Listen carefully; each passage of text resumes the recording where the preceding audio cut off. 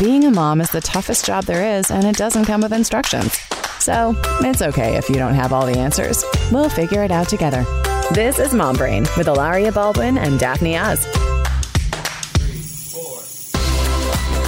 Hey guys, welcome back to Mom Brain. It's Ilaria and Daphne. And today we get to talk to Dr. Dave Anderson of the Child Mind Institute.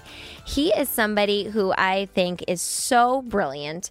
I actually sought him out just to ask questions about, very like regular parenting things. I know he's like the super duper expert and works with, lots of really tough cases. But I just think that he's got really great parenting advice, even for the simple things like sibling rivalry and, making sure that I'm disciplining my kids in a very thoughtful way. But, we really do also, you get into some of the more challenging topics such as ADHD, which is his specialty. We do touch a little bit on autism. He speaks a million miles a minute. He's super smart. He's really smart. Maybe don't listen to this in traffic. Like, listen to this with your headphones on when you're on a walk and really pay attention to what he's saying, because he's brilliant. And I love that his focus is on strategies for parents. Like, he really wants to give parents the tools they need to help their kids succeed and help their kids. And it seems like his other really big cause is, don't be afraid to seek out an expert opinion. I think the sort of anticipation of a diagnosis or the anticipation that you'll get treatments that your kid doesn't need stops people from going and seeing an expert. And his thing is, it should be as routine and as normal and without any stigma the way that going to a pediatrician is, because mental health is equally significantly important the way that physical health is. And I love that. I thought that was really empowering and important. And early intervention is the best. So I think you guys are going to learn a lot, but definitely like settle down.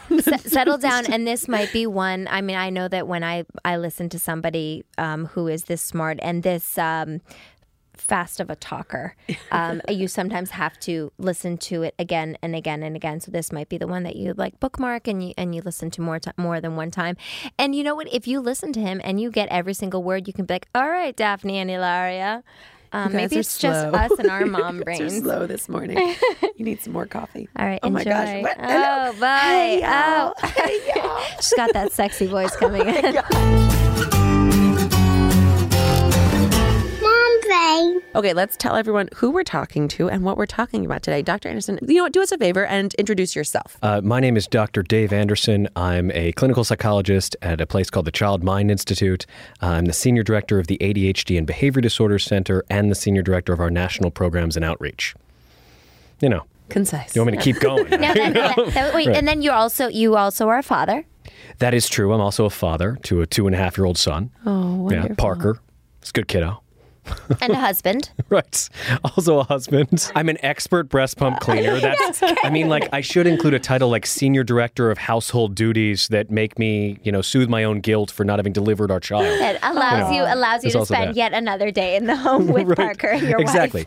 But my amazing wife, Dylan G., is a neuroscientist at Yale, and she's in clinical psychology there as well. So our whole family is psychologists. Wow. Yeah. Your son is in for quite the road ahead. He already is highly sensitive to other people's crying. That was the focus of his most recent parent-teacher conference, is that he apparently cries longer than other children who cry over the actual thing that happened.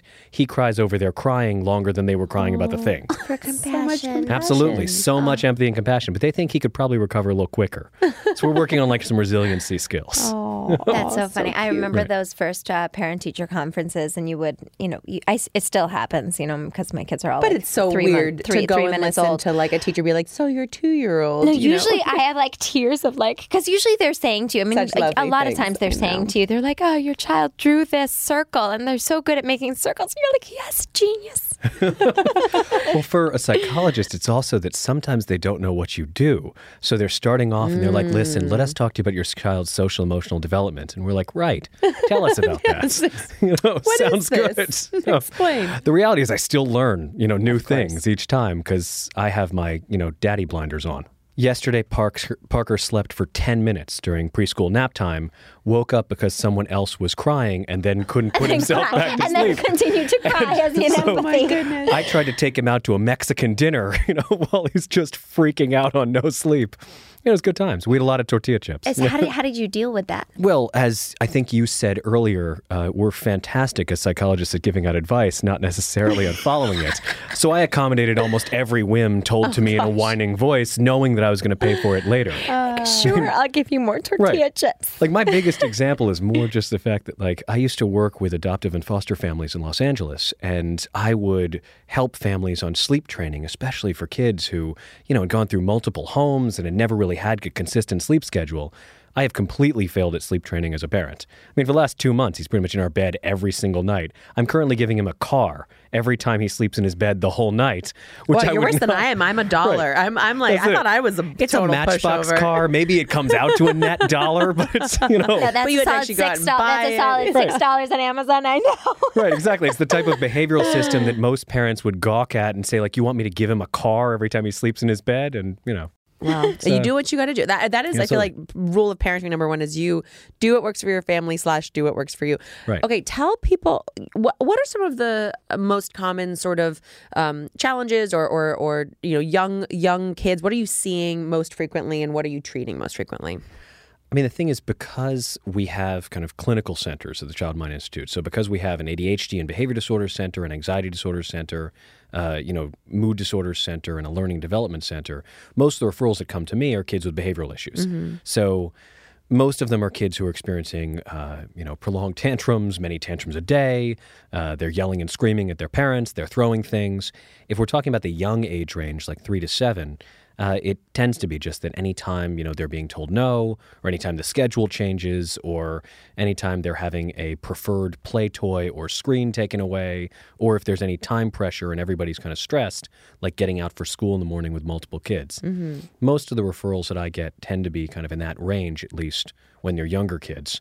And it's just parents at their wits' end, trying to figure out how to deal with these behaviors and still get the family out of the house, or make it so that the other children in the house aren't taking their example from the one who's throwing the tantrum. Completely. What do you attribute those behaviors to? Is it something that's just biological? Is it something that is a trauma that happened to them? Is it just that the parenting can be better? Is it all of them in different situations? This is a great softball question. That's like my first 2 slides in any presentation on behavior disorders. Right, exactly. Right in. Get me talking about my kid and just loosen me up. No, it's more that when we look at behavior disorders, or at least the emergence of the categories of ADHD or, say, oppositional defiant disorder, some of it is genetic. Like ADHD is thought to be, based on the research, very genetically loaded. You're likely to have a parent or a first-degree relative who has ADHD symptoms if you yourself have ADHD symptoms. And so we expect that that's going to emerge early on in development. A kid who can't focus for as long as their peers, highly distractible. For the kids with hyperactive impulsive symptoms, they're always getting into stuff that is off limits, not because they have any malicious intent, but just because they're not interested in anything boring or repetitive, anything that requires a lot of effort, those kinds of things. So we look at that as something that emerges early on. The issue is naturally the way that we respond to it is that we think that maybe they're doing it intentionally, or we try to discipline them or remove them from the particular thing, or we reprimand them or give them, a kind of talking to. And those things don't work. Everything I just listed can work at some level, but it needs to be tweaked and also included in context with a number of other strategies. And then the thing is, there are also environmentally kind of derived, behavior problems, where we know that, like, certain factors, like a kid with a reactive temperament, so a kid who kind of reacts strongly to all kinds of different things early on in life, or who can't be soothed effectively by a parent, coupled with, say, harsh and inconsistent parenting. So parents who come in and say, look, kids should be, seen and not heard. They should be listening to me. I come down hard whenever I see them misbehaving. I make sure that they understand that I'm the boss. Like, those kinds of, parenting styles can lead over time to huge power struggles. Because the belief, or the underlying belief, is the loudest voice in the room is the one that should be listened to. Mm-hmm. And, when you see that modeled for a kid, most kids try to be the loudest voice back. Right.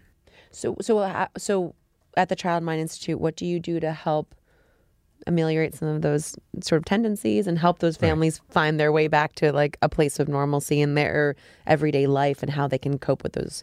I mean, for young problems. kids, therapeutic approaches are sort of counterintuitive. Like what most people expect is that therapy is going to look like what it does on TV, which is that you sit across from a therapist, you talk about what it is that's ailing you, and then just by virtue of the miracle of sharing, you get better. That kind of thing. That's not what works in child and adolescent treatment. So what we try to help parents of kids with behavioral disorders to think about, or parents who are just experiencing challenging behaviors.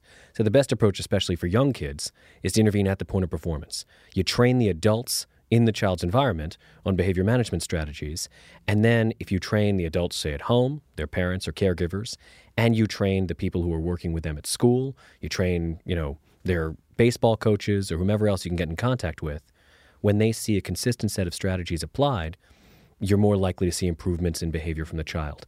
It's not about how many talks you give about the behavior. The reality is if you were able to change most children with behavioral issues, their behavior with talking to, you wouldn't need a therapist because most parents just do that kind of naturally. Similarly, if yelling or being coercive worked, again, you wouldn't need the extra support. But since that stuff doesn't really work for any human, what we try to do is, at least in behavioral therapy, help parents and teachers to understand kind of a balance of strategies that nurture a child and strategies that provide structure. So we try to make expectations more clear. We try to make sure that parents have a range of strategies for reinforcing positive behavior proactively, knowing what they're looking for and paying attention to it, which is against all of our nature. Most of us are negative behavior detectors, not ones who just walk into a room and say, you're both looking at me so attentively and making such great eye contact. And I really love the questions you've asked me so far because they're right in my wheelhouse. Like we don't normally create great specific praise right off the bat. We wait for something to go wrong and then we think we have to intervene. So we train parents to be more proactive in intervening when good things are happening as opposed to only being reactive when bad things are happening.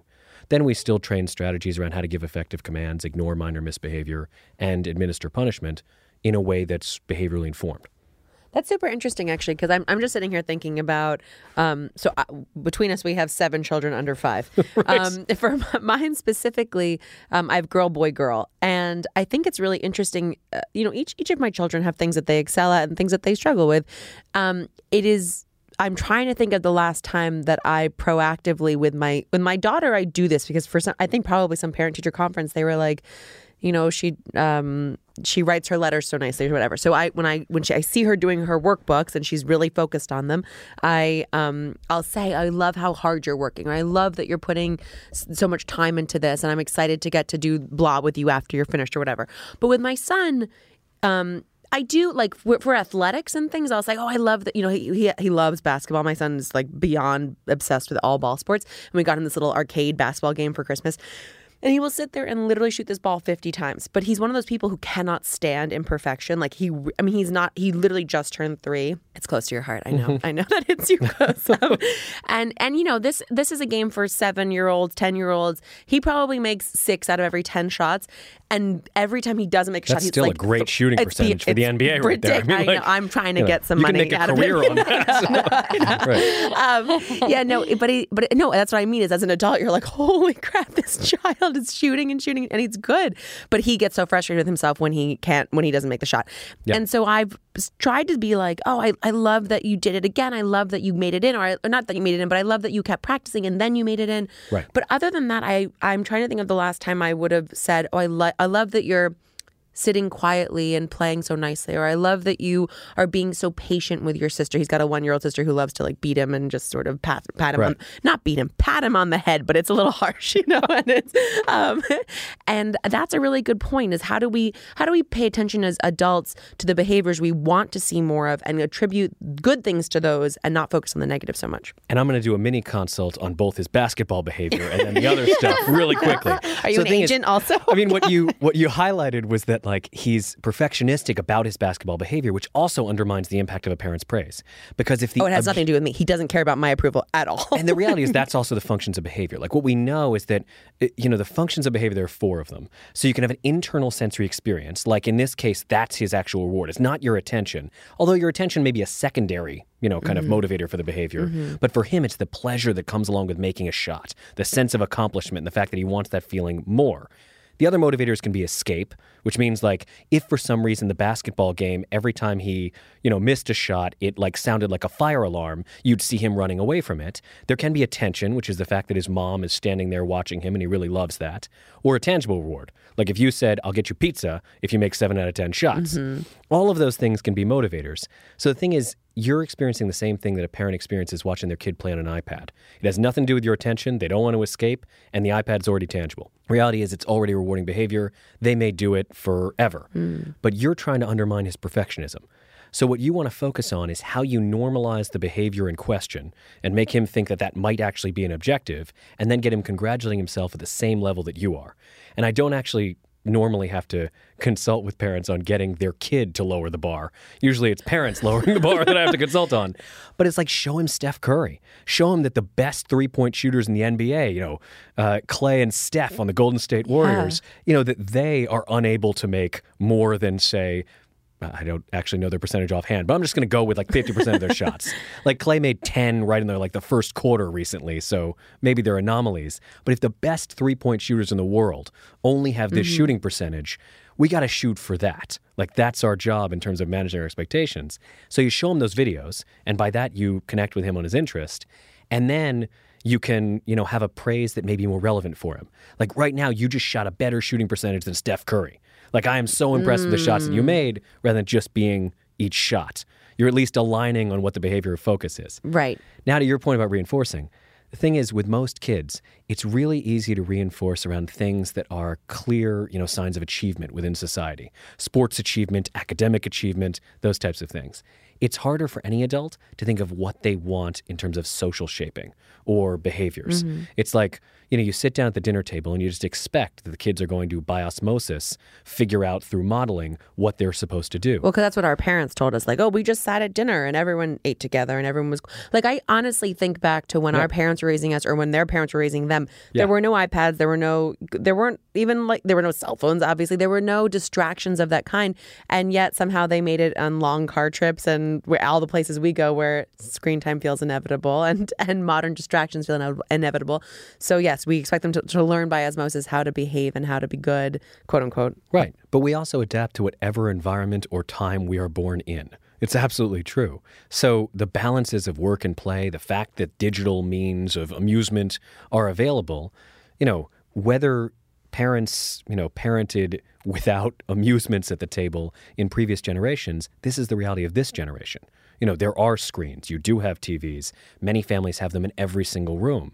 So the question is how you set boundaries around them and how you make it so that you still get the behaviors that you're looking for. And for most parents, it's that they're proactively educating the kids on what behaviors they'd like to see at the dinner table. So, from the moment they start eating with family, it is, I want you to know that as a family, we all use our fork and we try to get all the food into our mouths as young toddlers. And then as they start getting more and more of the food into their mouth and their face starts to look less like, as target practice, you keep reinforcing that particular behavior. But we try to get families to think about what behavior they're focused on, especially with young kids at dinner. Is it eating with utensil? Is it giving other people the chance to talk? Is it, drinking a little bit of water during the meal? Or is it saying thank you to the chef? I've seen families where the meal is a complete mess in terms of manners, but everyone is thanking the parent who cooked the meal, for cooking the meal. So it just depends on what a family wants to focus on. And you don't get humans to start showing a behavior by just criticizing them after the fact. I think so many times people, not just through worry, but we look at our kids, we're obsessed with milestones. We, any amount of crying sometimes can feel overwhelming. Any amount of hitting, any amount of throwing things, just any kind of bad behavior. When is it a problem, and when do we just have to be like, you know what, they're just kids? Now, when we're at home and when our listeners are at home, I mean, obviously we shouldn't necessarily self-diagnose our kids, but it's our job to watch them every single day and make sure that they're going on a certain path. What are certain things to look out for? When do we just need to take a deep breath and just say, they're kids and they're going to grow out of it? So I'll throw out a point first, and that is that therapists don't bite. So this idea that a parent has to be as informed as a clinician about whether or not there's a problem is something we'd love to do away with. Just because we want, in general, across the entire field, we want to increase access to mental health services and decrease the stigma that comes along with seeking them. Because I'd much rather that a parent have access to a clinician and say, I'm wondering if this is actually a problem, than do what the research shows parents do, which is notice a problem and then wait 2 to 4 years before they actually consult a professional on it. And the reason for this is that we want to make sure that consulting with mental health professionals is about as mundane or run-of-the-mill as consulting with a pediatrician. We want people to realize that that's kind of what's going on. But I think within many of the kind of media-focused discussions, there's this sense that what clinicians want to do is diagnose as many people as possible and lure them into treatment. And that's really not why anybody gets into this field. Which often means medication. I mean, it could. I'm a psychologist. I can't prescribe medication. So I've got to have some other motivation other than wanting to get kids to be medicated. I think that that's commonly the ascribed kind of, motivation for a psychiatrist. But I don't meet psychiatrists who have a lack of patience asking for treatment. Right. So in that sense, I think there's this idea that there must be these psychiatrists who don't have any patients coming in. The only way that they will is if they convince people to medicate themselves. We don't really have a problem with whether or not, people are wanting to utilize psychiatric medications. It's more about how informed we are about them. So talking about how parents can think for kids, there are no objective tests of DSM diagnoses. So all of our... I'm sorry, DSM. Yeah, what is Sorry. There are no... I know we're really smart. Right. There are... Exactly. I realize I should not necessarily just throw out abbreviations. It's more that for all psychiatric diagnoses, there are not blood tests for them. We don't have brain tests for them. Right. The science isn't there yet. Right. So the reality is, if you're going to be diagnosed with something, it comes from meeting with an informed clinician and then helping to give them as much information as possible about your child, and then having them make a determination as to whether or not your child's symptoms fit into a clinically severe range or a relevant category of symptoms that we have, within our kind of diagnostic manual.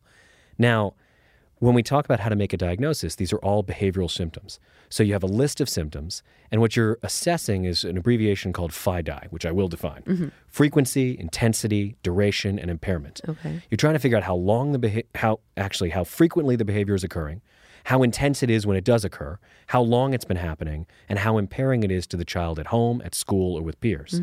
And you don't make a diagnosis unless you see all 4 of those categories occurring. So even though these symptoms are often publicized as, things that happen to everyone, like, for example, with depression, people feel irritable. That happens. Or people feel sad. Similarly, with ADHD, people feel distractible. Or sometimes they do feel like they need to move around and they don't want to stay in their seat. What you're taking is normal human behavior and trying to say, when does it hit an extreme? When is it an extreme where this person's mental anguish around this is too much, or it's causing them so much impairment in settings where we want them to function that they really need treatment to bring them back into the normal range? That's all psychiatric diagnosis is. How do we figure out if someone falls into that range where it's really A, impairing their functioning now, and B, likely to have a really negative effect on their development, and how do we bring them back into the normal range? At the same time, because it's not just a yes or no, you have this or you don't, but rather a spectrum of human behavior, if someone has even a mild level of this, the same intervention should work to bring them back into kind of the normative range. So if a parent is seeing behavior at home, the same interventions that would work for a kid who has clinically severe behavioral difficulties likely work even for mild behavioral problems, which is one of the reasons why you have, for example, in the field, Alan Kasdan, who's one of the creators of parent management training, one of the major behavioral parent training approaches, has one book called The Kasdan Method for Parenting the Defiant Child, which is much more oriented toward, clinical treatment of kids with behavior disorders. He also has another book called The Everyday Parenting Toolkit, about 100 pages shorter, sounds very positive. It's the exact same material. It's just 100 pages shorter and oriented toward normally developing kids because the interventions work similarly no matter what behavioral issues you're seeing. It's just that it's marketed to a different audience that doesn't want to label their kid as defiant in the bookstore Right. or on Amazon. So in theory, the strategies, let me ask a more maybe generic but inflammatory question. Could all children benefit from the treatment or the therapies that you use? That is the focus of some of these treatments. So Triple P, which is the positive parenting program, actually has levels where it's population-based, then it's prevention, and then it's intervention. So the idea is that there's a kind of light version that every single parent could get that would benefit every parent related to behavior management. Then there's also a prevention version where you take, for example, kids who've been through multiple foster homes or families who are reunited after being separated for abuse or something like that, and you give these strategies, although that could be also intervention too. And then there's also the kids who have clinically relevant difficulty where you intervene. And the idea is that you've got kind of small, medium, and large doses of intervention depending on the severity of the issues that you're dealing with. But that's one of the reasons why we do so much parent outreach and educator outreach is we're trying to make sure that at a baseline, most parents have at least some awareness of what works for human behavior. The other thing that we talk about with these strategies is they work for all humans. Like, in general, when we look across couples therapy, when we look across how you consult with bosses and their employees and parents and their children, the same strategies for shaping human behavior apply. Make your expectations clear, specific, and measurable up front. Make sure that you reinforce positive behavior at a higher ratio than you give attention to negative behavior. Ignore minor stuff you don't need to necessarily, concern yourself with, and utilize consequences consistently, sparingly, and for brief periods of time so as to correct the behaviors in question. Can you repeat all of that again? Right. That was very impressive. Four very useful tips. And I'm sitting here thinking about every relationship I have, and it would be every single one of them would be healthier if I was more consistent, more willing to let small things slide, more able. What were the other two that I'm missing? So it's more consistent with your expectations up front, with specific and measurable expectations, so not just be better. Well, exactly, because I think that's. In your frustration with, like, if you have a kid who throws tantrums all the time, it's hard for you to even get clear in your own brain as the parent what would look better to me, what is progress in the right direction, and how do you define that in sort of measurable quantities? Now you're talking like a behaviorist. See, we just need you here for a few more hours, and then we'll be ready. Soon you're going to know all of his letters that he's putting together. Exactly. PPD.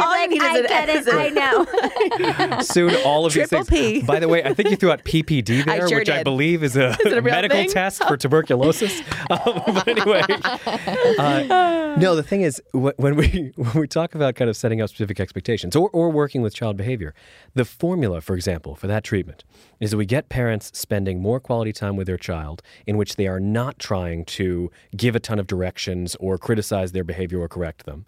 Then we help parents to make their expectations for, the day or certain times of day clear.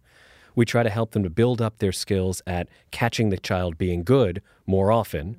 Exactly what you're saying, ignore the small things, and then engage in a consequence consistently when really huge misbehavior occurs, like hitting a sibling or, in some families it might be using swear words, or in others it might be jumping on the furniture.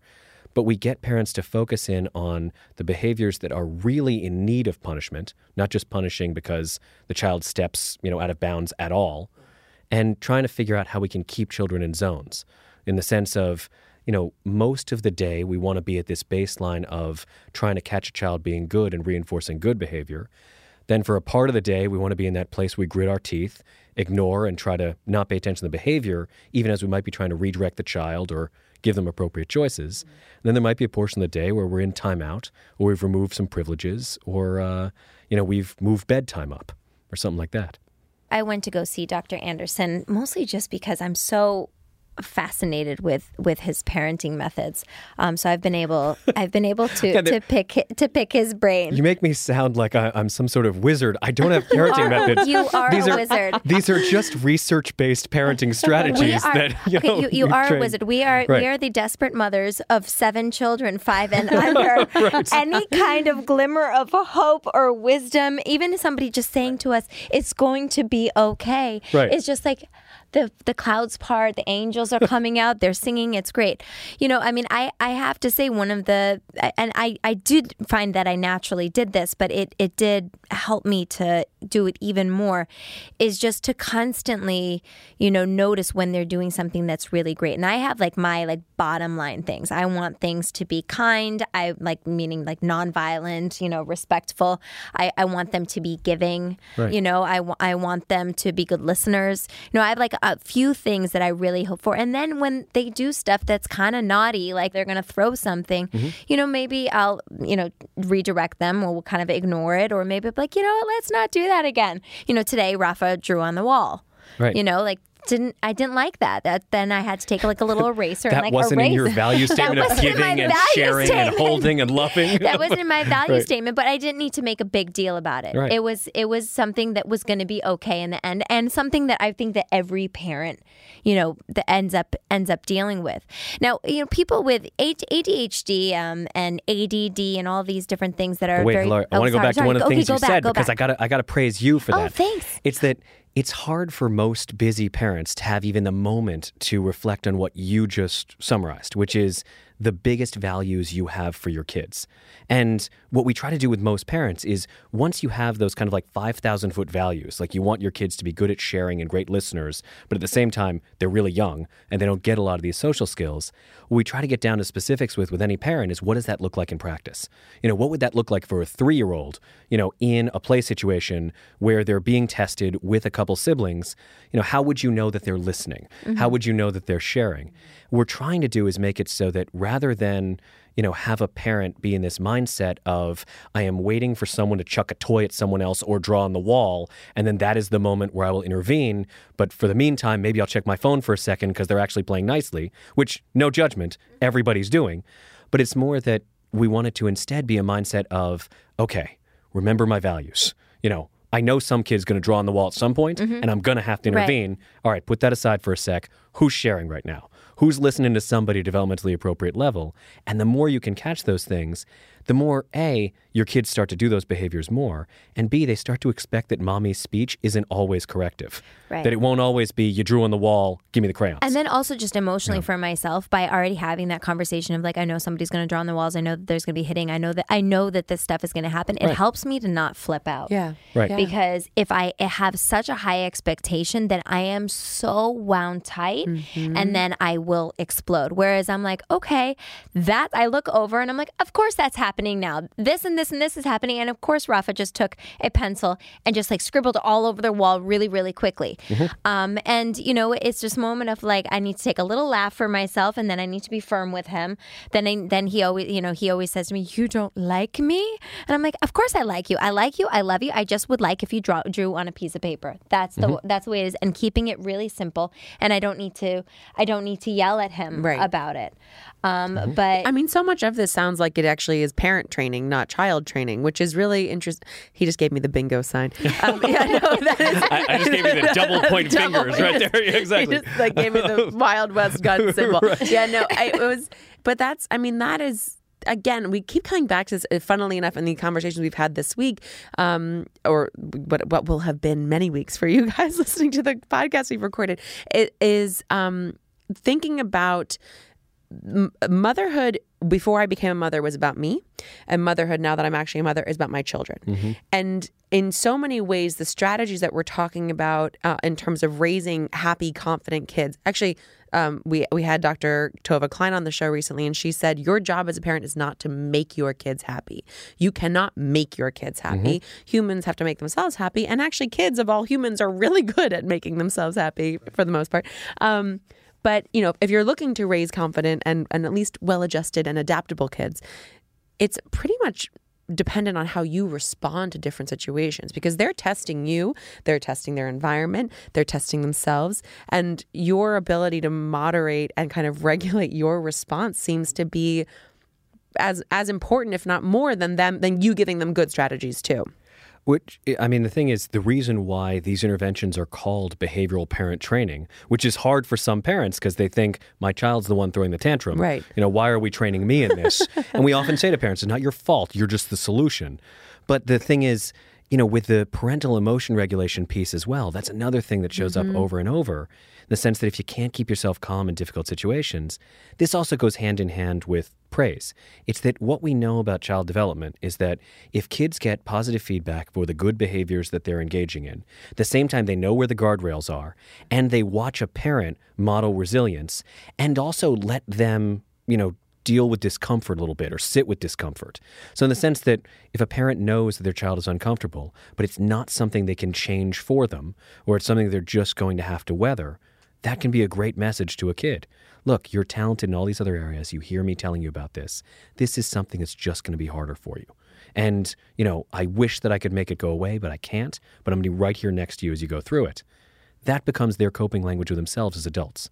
They remember where their areas of strength are, because we're not utilizing praise just to build up their self-esteem as kind of a fake house of cards. We're really trying to meet kids where they're at and praise each of their kind of, next jumps in development. And then we're also trying to say, at the same time, you're not always going to be good at everything. You're not always going to find success in each thing you try. And that's why your self-talk has to be, I have been successful in other ways. I could likely be successful again, and I can sit with this, and this is going to be okay.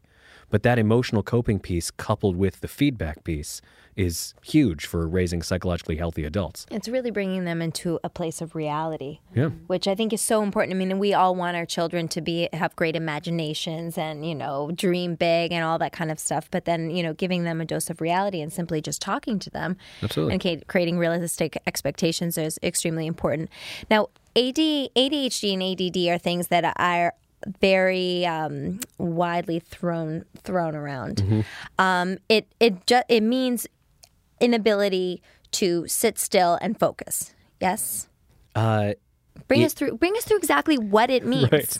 So it's ADHD. So first we can start with that. ADD hasn't existed since 1994.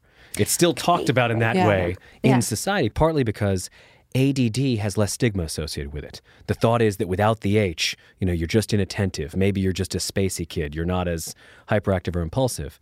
But as of 1994, it became ADHD with different subtypes. As of 2013, it became ADHD with different presentations. We'll talk about what that means.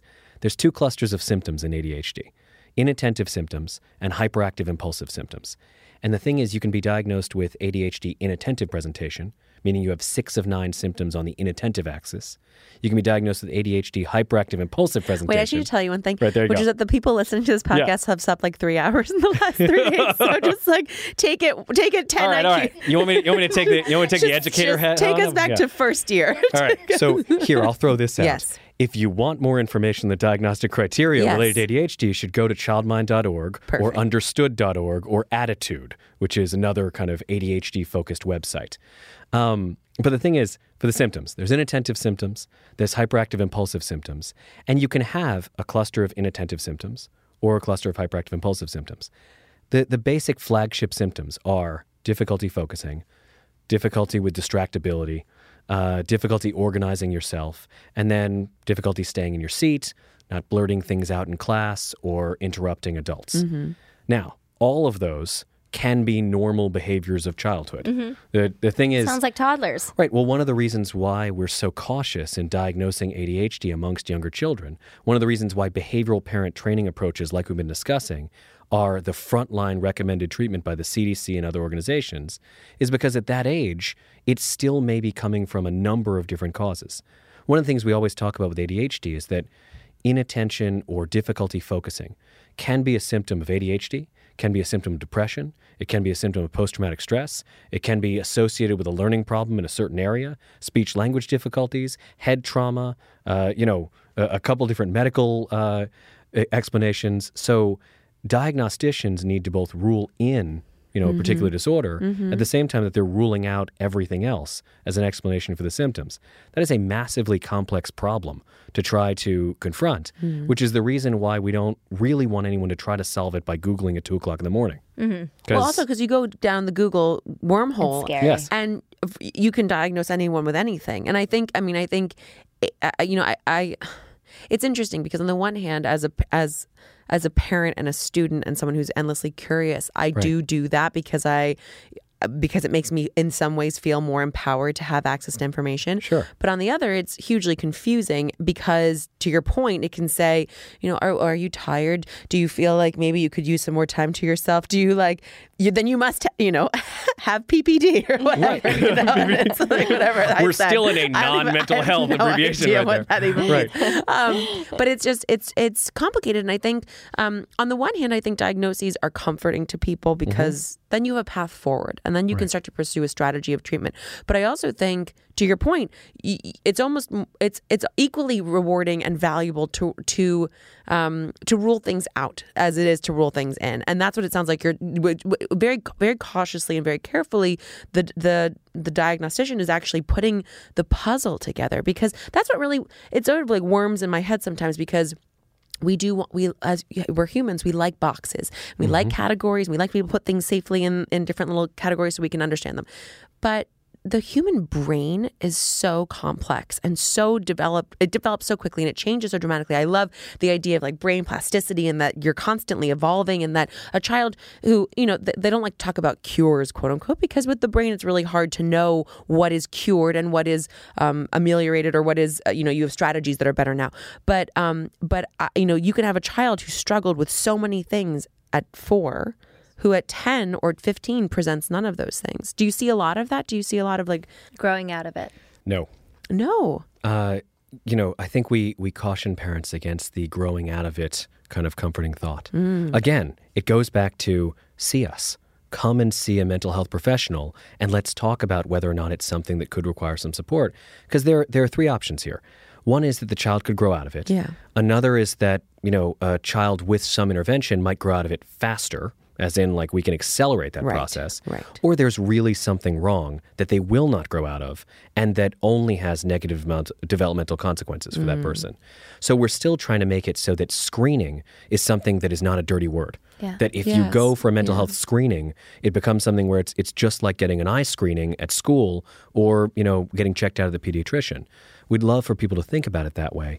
I think the issue with mental health is that if you go online and you type in, why doesn't my child see the faces on the people who are performing in my daughter's ballet performance, someone might, write, your child probably needs glasses. This is an issue. Whereas if you go on and say, why can't my child focus?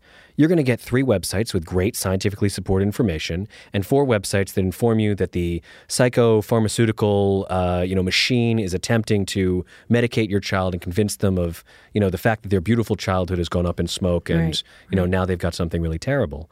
And we're really trying to kind of fight that particular stigma. Yeah. That that's what's actually going on in this situation. We want people to ask those questions. If their child's focus is developmentally appropriate, if they're focusing as well as their peers, to send a clinician in to be able to say, look, let's look at all the ways that these symptoms could be caused, and to know that one of the conclusions that's possible there is for the clinician to say your child's completely normal. Right. I'm sure something that you hear sometimes as well is, do they just need a different kind of style? Are we trying to create all of our children to be like lemmings? You must sit down, you must do this, you must do this. I mean, I'm somebody, I hate sitting still. Right.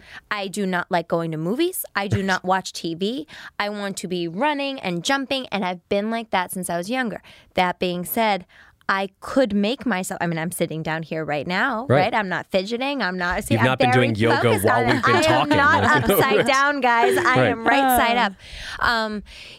That being said, once everything's over, I am somebody who I will be excited to stand up. If people, but afterwards, people will say, "Oh, would you like to sit down?" I'm absolutely not in a million years. And I my husband, for example, loves to sit down. He loves to watch movies. He doesn't want to get up a lot of times. And we are the yin and the yang. And you could say that maybe he was the kind of person who could really, really, really focus in class. And I was somebody who had to make myself focus in class, but I would prefer to be doing something else. How much of it as well, as the kids who don't have as great, impulse control, that how much of it is just that they're just different, and is that something, are we saying that there's something quote unquote wrong with people when they're just really not conforming to society? So it's funny that Earlier, we were talking about the idea that previous generations talk about how they just told kids to sit Right. and have great manners. And right there, that's the kind of parenting philosophy of today that's at odds with that, which is this idea that like maybe the objective isn't that our kids sit as, amazing little mini adults at the table, but maybe the idea is that we're putting them into too many little cookie cutter boxes. But when you think about what we're trying to do in mental health, it is not to stigmatize anybody or over-pathologize anybody. It's really to look at that last, category of impairment. It's that we agree that humans are, incredibly varied in terms of their presentation, and we don't want to make anyone feel bad for who they are. And the thing is, if the fact that you wanted to move around, which is true of, lots of toddlers and lots of kids in elementary school grades, that they benefit from movement and that they should be moving around, we want to figure out if that's, something that looks like your peers. So if we go in and do a classroom observation when you were 5 years old and, you had 3 kids you were playing with at recess and maybe stood at the side of your desk a little bit or asked the teacher if you could take a few more water fountain breaks, that might not mean that there's any particular clinically significant thing going on. It's just that your kid needs to move a little bit more. But if, on the other hand, the teacher said she misses half of every lesson because she's constantly doing cartwheels in the hall and tells us that unless she's inverted during reading, there's no way that she's going to be able to focus. I could picture Definitely this. had my Right. moments. Well, that's the whole thing is we might say, like at first with a young kid, let's give you some strategies that'll help you to shape Hilaria's behavior while she's, in your classroom so that maybe she could be right side up during reading, but you give her some inversion breaks, whenever she's completed her reading assignment. Or we might say, like, if she asks to take a bathroom break in the middle of math, your answer could be, I loved what you did in your math assignment yesterday. I need you to do 2 more problems, and then you can do 5 cartwheels in the hallway, 2 for 5. And we'll make a deal. And then you might sit there and say, well, I do like my teacher and I like being told that I did the right thing, so I'll do my 2 problems and then get my reward of my cartwheels. The motivation. I know. I love that. What do you make of the role of diet, if at all, in all of this? So what we generally say with diet, physical exercise, and sleep are that for all humans, they are good for mental health, but they are not a treatment for any mental health disorder. So eating healthily, sleeping an appropriate amount of time each night, decreasing the use of screens within an hour of bedtime, those kinds of things, and then getting physical exercise, all are really helpful for mental health. It's one of the reasons why adults spend almost their entire adult lives trying to get enough of any of the 3 of those. Right. So we know that helps us. At the same time, for example, for ADHD, there is no dietary change that has shown scientific evidence of treating ADHD. So in that sense, we still go back to, look, have a healthy diet, exercise, and sleep, but don't put your hopes in a gluten-free diet for treating the symptoms of ADHD. What excites you about what you get to do? What makes you happiest when you see parents and families come to you? Well, there's 2 answers to that. One is I was raised by a psychologist and a psychiatrist. So the thing is, I feel like it's in my blood to be thinking about humans in this way. Like my family thinks about what's going on for people, what's causing them pain, what are the interpersonal dynamics going on in this situation, and how do we help them? How do we help make things better? So I feel like I grew up with that in my blood. And that's really what is rewarding for me. I think as I've moved forward in my career, the extra reward that I've gotten from kind of the micro of kind of solving situations or helping people to problem solve around situations that are causing them some level of anguish is the ability to then communicate to larger audiences about how to do those on kind of a larger scale or how to problem solve on a larger scale. So I've gotten really passionate about making sure that if there is something we know in science, that if people aren't reading the article in their ivory tower, they're not aware of it, I'd love to try to be as much of a mouthpiece as I can for getting that out there. Like to your audience and the moms who've had 3 hours of sleep. Like on Mom Brain. Yeah. Now, going back to Milestone, so one of my go-to websites, even, for kids in, although I realize I haven't done it in like a long time, which just shows you that it is my 4th child, is the Weekly Milestones. So, there you can do like babycenter.com, all these different things. You can say, okay, this week they should be looking back at you. This week they should be rolling over. This week they should be doing this and that. Right. How early can we see signs of ADHD? And I mean, I know that you said that you were cautious to diagnose early because toddler behavior. And then I mean, do you feel comfortable at speaking to autism? Sure. So I'll start with ADHD. You can see signs of ADHD early. The thing is, you may wait for a while for confirmation. Right. So you may see a kid who, for one reason or another, is moving very, very quickly around, say, their preschool or daycare classroom. So it might give you some sense that these symptoms could be there. But there's a large percentage of kids who, over the course of the early part of childhood, may normalize a little bit more. Like there's also research, for example, on the diagnosis of kids with ADHD when they're in the oldest birth month for their grade and the youngest birth month for their grade.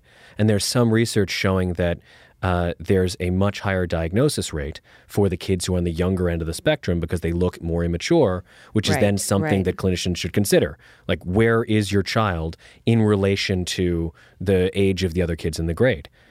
And, those are factors that we always want to consider. And the reason why that research, has heft behind it is because, especially at younger ages, there can be huge differences between the kids who are, 12 months apart in a 4-year-old class. Right. That's something we want to kind of pay attention to.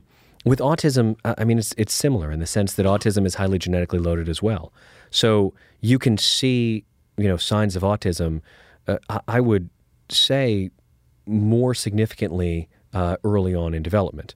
In the sense that because autism is related to a number of social and communicative deficits, for kids in particular who are significantly on the autism spectrum, you may see from a very early age that they don't have a range of facial expressions, that they don't engage in back and forth exchanges, that they tend to have interests in things that are not people related, like they may have interests that go far beyond, like most kids, for example, might be interested in the parts or the moving parts of things. But for a child on the autism spectrum, it may be something where they are far more interested than most kids. They want to look at every clock for long periods of time, and they get angry and start throwing a tantrum if you bring them away from their passion for clocks, which gets to like a circumscribed interest. And then they also may have deficits in, say, showing, toys to adult caregivers or kind of, sharing their experiences with other people in such a way that from a very early age, even around the toddler years, you can be fairly sure that they're falling on the spectrum to some degree. Mm-hmm. And for all of these, it strikes me that the earlier you seek treatment or diagnosis, the better off. Is that because the brain is more pliable early on, or what do you make of that? The thing is, our brains are plastic throughout our entire life. They're still capable of adaptation, even all now, the time. even at 32. Right. But there are, of course, massive critical periods in terms of developing certain skills, during life. Like, for example, with emotion regulation, it's thought there's a critical period prior to age 10 in which you're developing kind of that circuitry. So we want to make sure that we're getting intervention to decrease impairment, especially during critical periods of development where everyone else is learning a skill, and we don't want a kid to be distracted from, being able to kind of acquire that skill. Your point about early intervention, every study will show you that if you have a clinical disorder, the earlier you get it treated, the better off you're going to be. Untreated ADHD, for example, has consequences in literature of, increased number of traffic accidents, increased chance for substance abuse, increased number of tumultuous personal relationships, divorces and breakups, all kinds of developmental effects where if you're not aware of what you're struggling with and you're not aware of how to support yourself or get others to help you in supporting, your mental health, there can be lots of negative consequences for life. We just want people to get treatment up front. Interesting. Now we do something on here that's called Our Favorite Things. Oh, good. And which gets us as silly as like our favorite under eye concealer that we're just dying to know what your favorite one is. But it could be for you it'd be interesting. A book, a really great book, or a tool for kids, or what other kind of things would you would you think? Like, it's something that would help us to just be the most amazing parents. What can we buy to be a great parent? That's a good question. My first answer is support legislation that allows for mental health parity. That would be the best way to be a great parent, because the earlier you get, any legislator to pay attention to the idea that seeing a pediatrician is as important as having access to a mental health practitioner, the better. That's the best thing we can do for our kids. Given that legislation is slow moving and maybe dependent on all kinds of different things, in terms of books and resources, I think that, as I kind of mentioned a little bit earlier, there are websites that are great resources. So our website, childmind.org, has hundreds of articles on different topics in child development, diagnoses, and things in mental health. And as I said, Understood also has lots and lots of resources for parents. In terms of books, the thing is, for me, a lot of the book recommendations that I make are based around parenting strategies for managing behavior. So the one that I recommended earlier, the Everyday Parenting Toolkit, is my most frequent recommendation, partly because it's a lighter version of clinical interventions related to behavioral strategies that we know work to kind of manage kid behavior. If we're talking about, managing ADHD, Russell Barkley has a number of books for parents that are organized for both parents and educators as kind of strategy manuals for how to support both kids young and old who have ADHD symptoms. It's kind of, my area of expertise. Cool. And where can people find you, follow you, learn more about you? That's a good question. Psychologists notoriously do not have large social media presences. But you should be so good at connecting with people. Well, the thing is, isn't this your goal? You're told from early on in your graduate training that the idea is for your patients to be able to access you, through professional means, and that it actually undermines your professional effectiveness if, they can find that picture of you in Cabo. It's a changing world, my Agreed. friend. So I am actually just creating a Twitter account. I think tomorrow is when I'm creating it. And well, do we know what it's going to be? So it'll that have we can some iteration of like Dr. Dave Child Mind, and it'll be linked to our Child Mind Insta and Twitter. Okay. Excellent. So everybody search for that. Because Right, exactly. Childmind.org for now, though. Childmind.org. Right. Okay. Thank you so much. God, yeah, thank you. Mom Brain.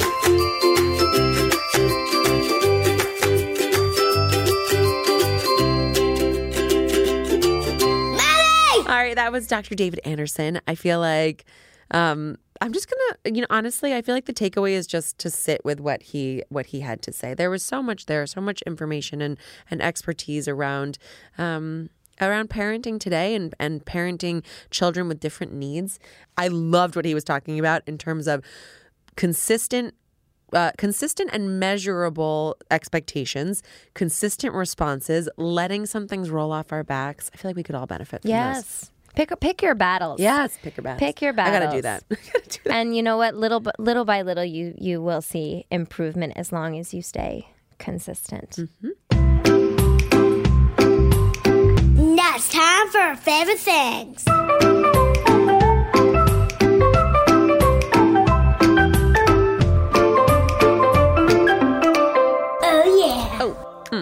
I know. I forgot to pump during the break. Oh, This God, is you poor fun. thing. Okay, It's fun guys, stuff. we're gonna give you a really super this fast- is happening. This is happening right now. We're giving you a super fast favorite things because Hilari's got a pump. Okay. So well, if you guys start hearing during, you just know that I whipped out my pump and it's just happening. Keep going. Just keep going. I'm telling you, I heard things in No, the pump. people say that I heard wacko, wacko, Oh, wacko, wacko. Yes, that one totally. hits a little close to home. Totally. So now it's time for our favorite things. Daphne, what are you talking about? Your favorite thing? Okay, so the Beauty Blender. I feel like this is a product that a lot of people have probably seen around. It looks like a little teardrop. It's a sponge. You can get it at Sephora or any beauty supplier, but I literally just order them on Amazon. This is a little tiny sponge that has basically replaced all the brushes in my makeup kit except for an eyeshadow brush and a blush brush because I can apply. So essentially, I dab my foundation all over my skin and then I use the sponge to fluffy little clouds it. I just smudge it right in and it makes this totally flawless velvet luminous skin finish that I'm obsessed with. And then I actually flip it around and use the other side to apply the finishing powder so that you get that like matting effect where you need to. The trick to using this sponge though is you have to get it wet first. Otherwise it soaks up all of your product because it's a sponge, and getting it wet makes it so it won't drag on your skin. It won't pull product off. It, again, gives you that really lovely finish. So Beauty Blender, grab one and keep it in your kit, and it will make your life a lot easier when you're doing your makeup. Okay, so my favorite thing today is about how I reinforce good behavior with my kids. So, and everybody knows like the reward charts, and everybody has different like reward systems. So what I do, I got a little basket. I got all of these things on Amazon. I got a little basket, and then I got patches that you would put on like a jacket, everything from like lollipops to baseballs to rainbows and stuff like that, little animals. And throughout the day, when I see my kids do good things, I will give them a patch. And it could be something really simple, like, they... I put it on silent. Why are you talking to me? Shut up.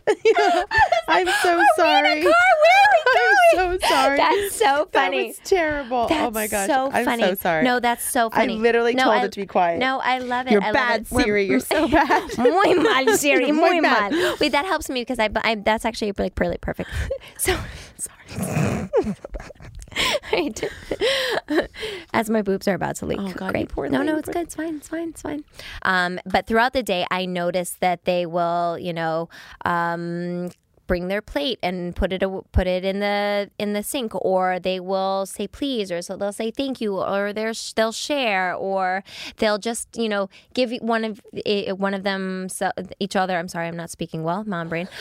Give somebody a compliment, or whatever it is, that they do something that's very sweet and good, that they got ready very easily in the morning, and I'll give them just one of these little like patches that you would put on a coat, like little iron-on patches that they think are super super super magical. It's kind of like a sticker, except they're reusable. And I keep them in this little basket, and then I have another basket that's like the reward pile. And the thing is, guys, that they are allowed to give them to each other. So like Rafa could notice that Carmen shared her toys with him. Then he can say, wow, I think Carmen gets a patch. Now, all these patches go into the community basket. So they all have this incentive to all behave well and get along together. I mean, we're a work in progress, so sometimes it's really effective, and sometimes they're like, okay, whatever. And then at night, so after bath time, I have them sit around and we count the patches out. And then I have this like pile of pennies, and then we exchange the patches for pennies. They each have a little piggy bank, and they each get to, I put the pennies in threes, and I do a 1, 2, 3, 4, 5, 6. So they are each like putting their own little pennies, and they get so excited to put the pennies in their little bank. And then we put the banks away. Once they get to 100 pennies, then they buy a toy, which obviously costs more than 100 pennies. And I have picked the toy out ahead of time. But they will give me their pennies, and I will give them a toy. And they just get excited. I mean, we talk about counting. We talk about being kind to each other, that they're also learning to teach each other kindness, because they know that they will all benefit if everybody's nice to each other. So I've been finding that has been working really well. So all of these things I got on Amazon, their little patches, the little baskets, and then any kind of piggy bank, that usually one that at this age that is not breakable, I would recommend. They have these really cute like stuffed animal ones that the kids like. Yeah, but that's like my little system. That's my favorite thing. I love that. Thanks so much for listening. What that meant. Don't forget to rate, review, subscribe. Tune in next week. Send us your notes. Send us your emails. Send us your midnight musings. Just thoughts. mombrainpod@gmail.com. We love, love, love hearing from you guys. Hasta la próxima. Ciao, niñas. This is Mom Brain with Ilaria Baldwin and Daphne Oz. Mom Brain is a Gallery Media Group original production.